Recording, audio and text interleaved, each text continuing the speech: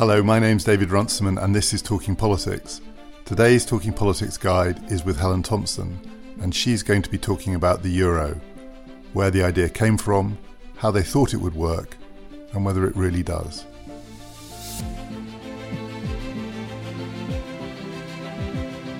Talking Politics is brought to you in partnership with the London Review of Books. As politics speeds up, slow down with a subscription to the LRB, where Brexit and Trump are only part of a picture that includes, well, everything else. Read relevant pieces and subscribe at a special rate at lrb.co.uk/talking.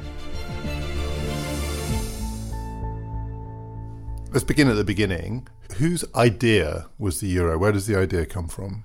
It was really the French government, sometime probably in late 1987, though, I mean, it's possible, I guess, that they'd been thinking about it before. You'd hope they'd been thinking about it a bit before then. At that time in France, the president was François Mitterrand from the Socialist Party. It was what's called a period of cohabitation, so that the prime minister was the centre-right Gaullist Jacques Chirac. The finance minister was Edouard Balladur, and between them, though I would suspect that Mitterrand was less involved in any of the detail of it, they put forward the idea to a Council of Finance Ministers of the European Community, as it then was in early 1987, that what was needed, the European Community needed, was a single currency. And the reason why that they wanted it was because the French had become extremely dissatisfied with the way in which the exchange rate mechanism was working. The exchange rate mechanism had produced the big crisis of the Mitterrand presidency in March 1983, where effectively Mitterrand had to decide whether France was going to continue with its membership of the exchange rate mechanism and ultimately of the European Community itself. And what Mitterrand decided was, yes, France was, but that meant that the French had to buckle under the rules of the exchange rate mechanism, which they had been sort of tacitly disregarding until that point. So the French had been running an exchange rate policy, and indeed the whole of macroeconomic policy had been subordinated to that exchange rate policy called the Frankfurt, the strong franc. And Mitterrand and his ministers hoped that they would get certain rewards from that, not least basically the kinds of economic benefits that Germany got, or West Germany as it then was, which meant higher growth for a lower rate of inflation, essentially with lower interest rates. And the French didn't get that. This is true actually in 1986, but certainly by 1987, the French have got their inflation rate down, but they still have slower growth than West Germany, and crucially that they have a significantly higher level of unemployment. So the French idea was that the Germans, or West Germans, are the problem with the exchange rate mechanism because it's set up and dominated by the Bundesbank, which was the West German central bank, and that we need to Europeanise monetary policy within the European Community, and they saw monetary union as a way to do that. And presumably they also had higher borrowing rates as well. There was what we would now call a spread. There was a big spread, yeah. And that was a big part of it, to be able to borrow at German rates. They wanted to borrow at German rates, and they saw it that the Germans were preoccupied with price stability, which they had been willing to accept when they concluded that if you followed the German route, that the German benefits came from it. But when the French followed the German route from March 83 and the German benefits didn't come with it, then they said, look, the problem is it's actually the whole setup just structurally advantages Germany to the disadvantage of everybody else. There is a conventional narrative that the way this thing then gets off the ground is it becomes a trade-off between France and Germany, where the price of German unification or reunification is to accept a single currency. But that doesn't fit this sequence, because it can't be that the French thought of this as a bargaining chip for German reunification, because in 1987 no one thought that was on the horizon. So how did the French think they were going to sell it to the Germans? That is a very interesting question, because the whole thing has an essentially anti-German drive to it. And so I think that what the way that the French approach things is not to face the contradiction of what that they're trying to do. So they persuade the rest of the European Community, including the West German government, to set up a committee to look into the means necessary to achieve monetary union. And that is chaired by Jacques Delors, who'd been the French finance minister during Mitterrand's crisis in March 1983, and by that point was president of the European Commission. Delors understood that if monetary union was going to come about, then it was going to have to be on German terms. So that meant that there was going to be an independent central bank that was going to be like the Bundesbank. It was still going to have to be committed to price stability. Now, one way of looking at that is simply to say you could at least think that the Germans would accept it. From the French point of view, the Germans would accept it because there wasn't going to be anything that was radically different in terms of the kind of monetary policy that would be pursued, but there was still sufficient French advantage to it because you would take away the possibility of currency speculation between the franc and the Deutschmark, and that the French would get lower rates of interest rate. So you could construct an economic trade-off in the original conception that Delors pushed through that committee, what became the Delors report. And the crucial thing on the timing, which just kind of blows apart the whole it was an exchange for German reunification, is that the European Community heads of government had agreed to go ahead and set up an intergovernmental conference to do what was necessary treaty-wise in order to bring about monetary union in June 1989, so several months before the Berlin Wall came down. I don't want to jump ahead too far, but broadly speaking, for much of the period that the euro has been in existence, it's been good for Germany. I mean, Germany has, in some respects, benefited from it. But when you go back to the origin story, so you could say, well, the Germans might accept it because it wouldn't be that different, but they would be giving up the Deutschmark, which was for West Germany actually the symbol of West German success. So if it's not reunification, they must have wanted something which is more than just, well, it's not going to be too terrible.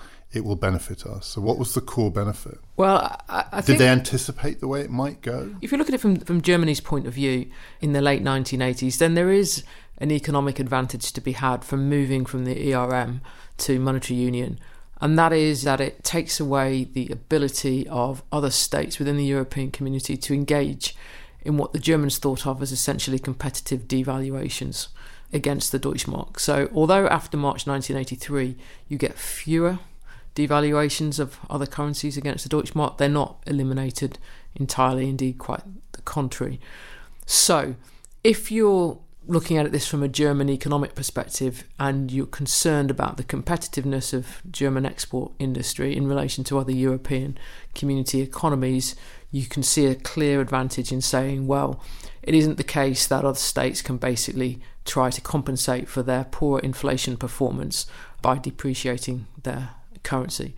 I think if you look at it from the point of view of Helmut Kohl, who was the West German Chancellor at the time, I'm not saying he wasn't unconcerned about economic questions, but he wasn't interested in the detail of economic questions.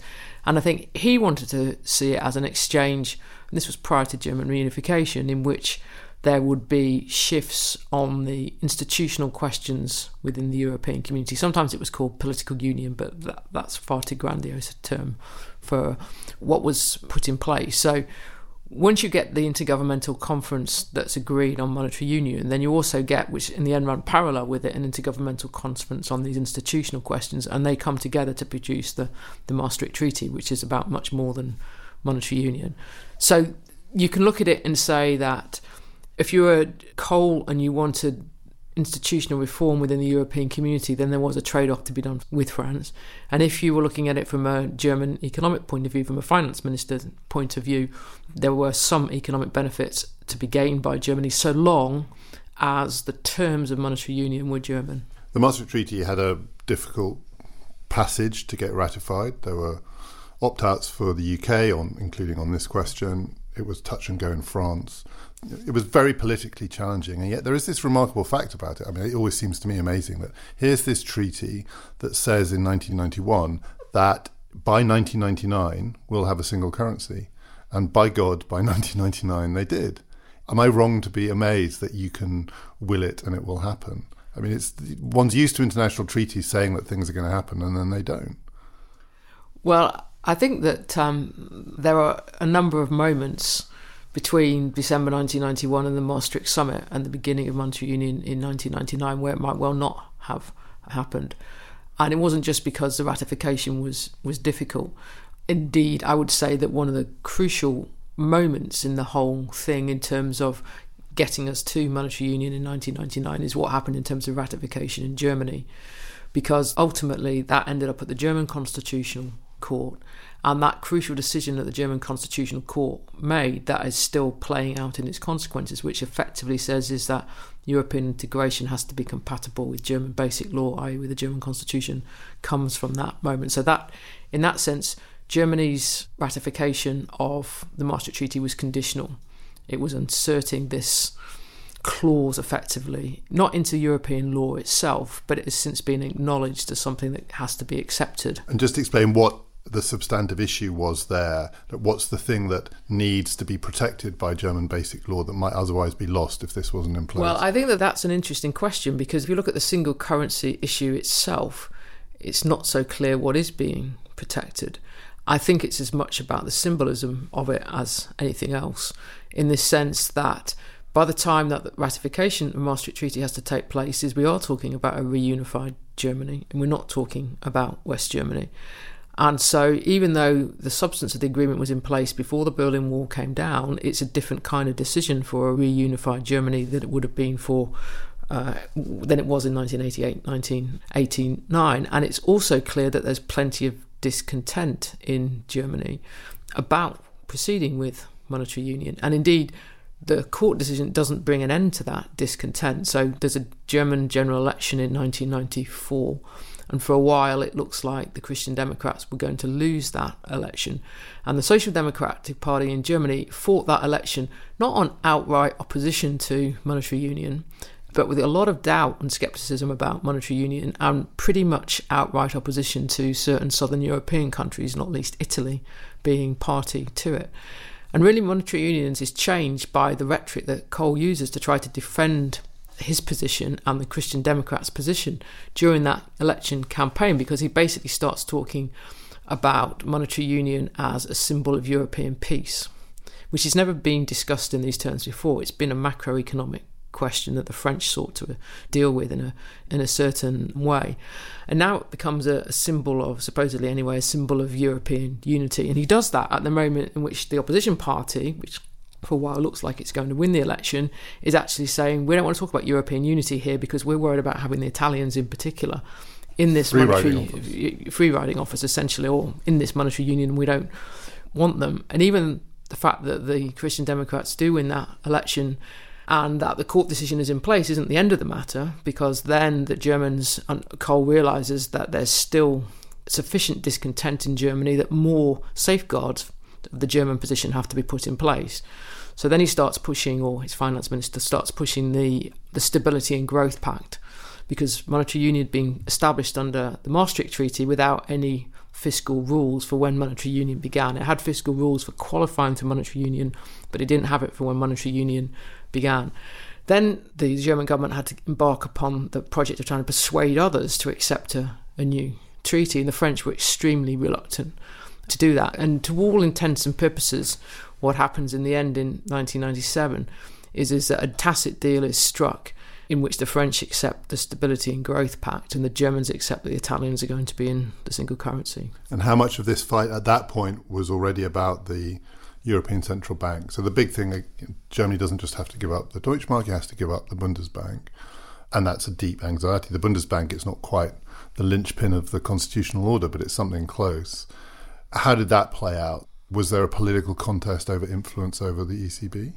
There was. I mean, I think you have to go back to the beginning, really, to see the way that the Bundesbank story played out. Because when the Delors Committee was set up, it was set up such that the representatives of each member state were the president or the chair of the central bank. So the German representative was Karl Otto Perl. Mrs. Thatcher, as it happened, put great hope in Karl Otto Perl. She trusted him, as it turned out wrongly, much more than the representative of the Robin Lee Pemberton, who was the governor of the Bank of England at the time. She thought it would go nowhere because Karl Otto Perl would never agree to having the Bundesbank replaced by a European central bank. But he was very ineffective in that committee. So a lot of the discontent in Germany came from the fact that the Bundesbank had kind of been bypassed. But, and this goes back to the question that you asked a few minutes ago, the Bundesbank in some sense got its revenge, which was after the Maastricht summit had finished, the Bundesbank put up interest rates at a time when Germany was dealing with the rising costs of and inflationary consequences of German reunification, and nobody else was dealing with the shock that the German reunification represented to their economies. And that produced the exchange rate mechanism crisis, first in September 1992, when Britain permanently and Italy temporarily ended up leaving the system. And then the whole system had to be suspended in the summer of 1993. Now, at that point, it's very difficult to see how you're going to get from having the ERM suspended, or in any meaningful sense suspended, anyway, to monetary union beginning in 1999, let alone 1997, which was the first state. So in that sense, you could say there's the Bundesbank acted in ways that effectively tried to stop it, at least in its consequences, if not in intent. And I think it is important that really it's the general improvement in international economic conditions from the middle of the 1990s that allows the monetary union project to be put back together again under conditions in which there's significantly less exchange rate instability. The exchange rate instability will manifest again in Asia in the end of the 90s, but in the middle of the 90s is that period in the early 90s where Europe had been caught up in currency crisis after currency crisis, indeed going back into the 80s, was finished. Talking Politics is brought to you in partnership with the London Review of Books.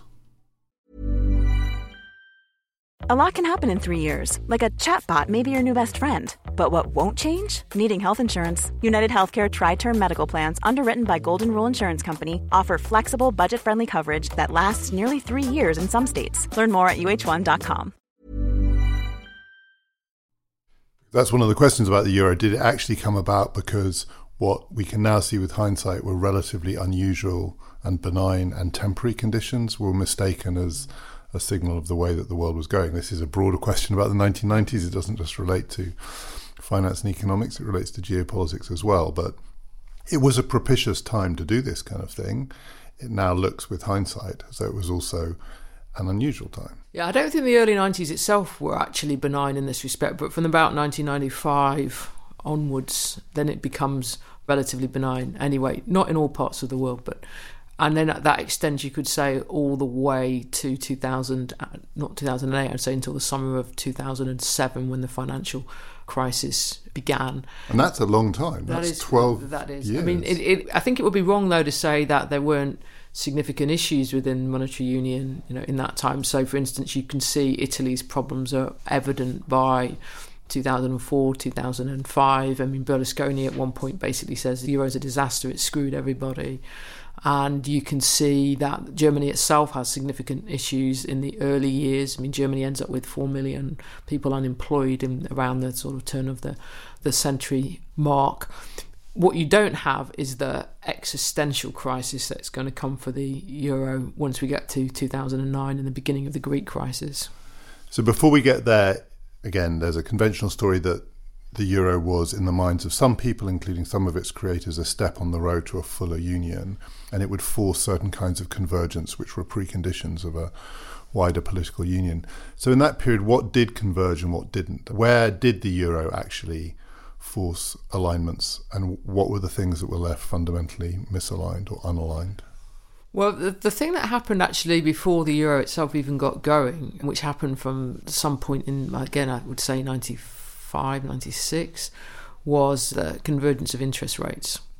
And that has been, even for the states that had the most problems with the euro since, so Italy, Greece, that has been the one clear advantage to it. I still think that there's an international context to that outside Europe, in the sense is that there generally being lower interest rates from the mid-90s than there were in the 70s and 80s, or indeed the early 90s. But you can see that for a considerable amount of time, there was investors treated lending to Germany and lending to Greece as almost identical to each other. Not entirely quite, but really nearly identical. And one of the things then you can see the crisis is blowing that alignment apart. I think what you also see is some alignment in inflation. It's not that there are no inflation differentials between the Eurozone members, but there's nothing like the inflation differentials between Germany and other European community states that there are in the 70s and the 80s. What you don't get is any fiscal convergence, in that you still have states that run significantly higher deficits than others. Now, the interesting thing there is for a while, one of those states is actually Germany itself, because in the last years of the Social Democratic government before the Grand Coalition of 2005, Germany was 3 years in a row breaking the rules that it had insisted upon itself on the Stability and Growth Pact, and that had discarded things. That is a kind of interesting part of the story as well. If we say that monetary union happened on German terms, then German terms kind of change for a while during that period of that Social Democratic-led government from 98, I think it was. I was looking at the Eurobarometer measures of public opinion, and one of the questions that's always asked is public attitudes to the euro. There was a lot of scepticism early on. It wasn't by any means a universally popular project, and in some places more than others there was a lot of doubt. So we've been through the great existential crisis. One of the striking features is that if you map it out over time, it just steadily ticks up. Of course, there are dips. So in Greece, confidence in the euro goes rapidly down. A few years ago, though, it's rising again quite fast now. In places like Ireland, it's at historic highs, people's attachment to the euro. In Italy, it's still very high, higher than it used to be.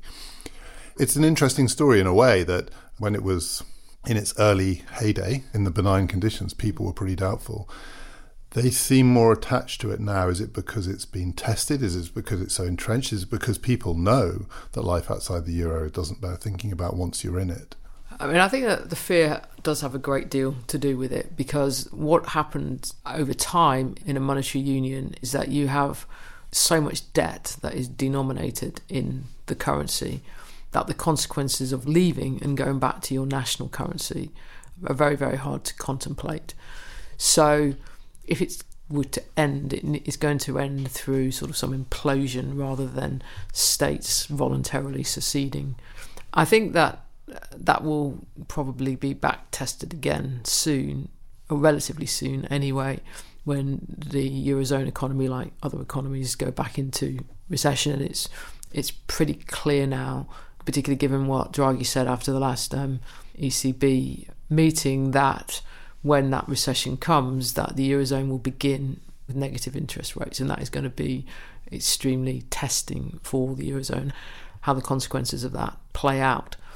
And I think that the other way of looking at it is to say that actually the Germans have been partially defeated since Draghi became president of the European Central Bank. Because if you'd said to those guys at the Bundesbank who were putting interest rates up, I think it was the day after or the day after that, the Maastricht summit, that the European Central Bank would, however many years, I think we are 6 years after the last recession ended in the Eurozone, have negative interest rates and have huge amounts of assets on the ECB's balance sheet, having pursued a quantitative easing programme for 3 years as it did between 2015 and 2018, they'd have been horrified. And if you'd said, and this would have been presided over by an Italian, they would have been both horrified and like, oh, right, that's what's going on. Yeah. I mean, they couldn't have conceived that Italy would be in monetary union. I mean, one of the reasons why that the budget deficit criterion for qualifying was set at 3%, because that was considered a level that the Italians could never meet. So, the French have been not partially vindicated, seems a strange way of looking at it, because there's still obviously very considerable discontent amongst the French political class about the way in which that monetary union works, as we see from the things that Macron says. But it is not the beast, if you like, that was imagined safely constrained by the Germans in the early 90s. So in that sense, the less German it became under Draghi, the easier it is for other countries to find it more acceptable. As I say, I still don't think this question about how different it can be from what that German model is without politically fracturing has been entirely put politically to the test. The place where there seems to be the greatest scepticism about the euro now is in Eastern Europe. That's where, especially in public opinion surveys, there's very, very little confidence in it. As Europe fractures, one way it potentially fractures is Italy becomes part of this more Eastern-oriented, and again, sometimes called populist alliance, but that includes places like Poland and Hungary. If originally this was about France and Germany, there is at least the possibility now that a new division is opening up and the euro could be part of the battleground there. Italy is pulled east, not west. I think that there's a general east-west element to the internal difficulties that the European Union has at the moment, and that obviously also has implications for the EU's external relations, not least with Russia, where there's clear disagreement between the Eastern European member states and, to some extent, France and Germany. And I think that if you are sitting in Eastern Europe and you looked at what happened, particularly actually in Hungary during the financial crisis, where there had been quite a lot of private debt basically run up in euros, and the European Central Bank basically wasn't interested in engaging with Hungary's financial difficulties in any way, and Hungary ended up going to the IMF for a loan. I think it's going to be quite difficult to imagine any situation in the foreseeable future where Hungary and Poland are going to be joining the euro. And I do think that, as I say, particularly in Hungary's case, that distrust was built up by what happened to Hungary during the financial crisis. And that does pose a problem for the European Union as a whole, because it is now clearly going to continue to be a multi-currency union, even with if and when Britain leaves the European Union. And that in some sense means that Kohl's vision of it as a symbol of a united Europe can't actually be realised. Now, the position of Italy in this is complicated, obviously, because on the one hand it was a founder member of the European economic community. There was one government back in 1987 who initially supported the French government with the Italians. It was a bit of a mystery in some sense why that they thought that Italy could live under a monetary union, but there was a sort of a French-Italian axis against what they saw as German monetary hegemony within the community, and that Italy has not been able to maintain an alliance with France over monetary union questions in recent years, particularly really under Macron's presidency. You can see Hollande made some attempt to ally with the southern European governments when he came into power in 2012, but not to any effect. So where does that leave Italy? I mean, Italy looks like it's got people in the government who are kind of like flirting with alternative ideas, but they've clearly got no strategy about how to realise them or how to take Italy out of the euro. So I still think that that's quite difficult for Italy to form alliances with Poland and Hungary in particular. The impossible question to finish: there is a recession coming. There's always a recession coming at some point. There is going to be more pressure on this system. Italy is one potential flashpoint. Do you have a sense of what the others might be, or where the ultimate flashpoint might be? Obviously, it was Greece a few years ago. It's unlikely to be Greece again. I think the flashpoint is Germany, because I think that there is going to be very considerable pressure when that recession comes to go back to quantitative easing. And Draghi was able to do that, I think, make that move under a quite specific set of circumstances, including that there were certain uses to Germany, well, particularly the German finance minister at the time, Wolfgang Schäuble, even though he was very critical of QE, it did actually allow him to engage in his attempt to expel Greece from the euro, because it provided a means of stopping contagion from Greece to the other parts of southern Europe. But I think that it was a pretty close thing, or that Draghi just about managed to secure tacit German consent to that move to QE. Whether his successor will be able to do so, I think is a whole other question. And German politics is not what it was in January 2015. That was going to be my last, which is, and a Green government in Germany, that changes it too. I mean, or a Green coalition government. Well, I think that what's interesting about the German domestic politics of this is that there isn't much of it. So the Social Democratic finance minister has been no different than Schäuble in the positions that he's taken. Now, on the one hand, you might expect the Greens to back away from the traditional German position, but they haven't really engaged that much on this kind of macroeconomic question. And given it's quite hard to see how the Greens would be governed without a coalition partner in present German politics, I wouldn't really expect there to be that much difference. As always, we've got suggestions for further reading with our show notes. Helen Thompson now has a fortnightly column in the New Statesman. We will tweet the link to that at TPpodcast_. It is essential reading. The next guide is How to be a Civil Servant. Is it really like Yes Minister? My name's David Runciman, and we've been talking politics.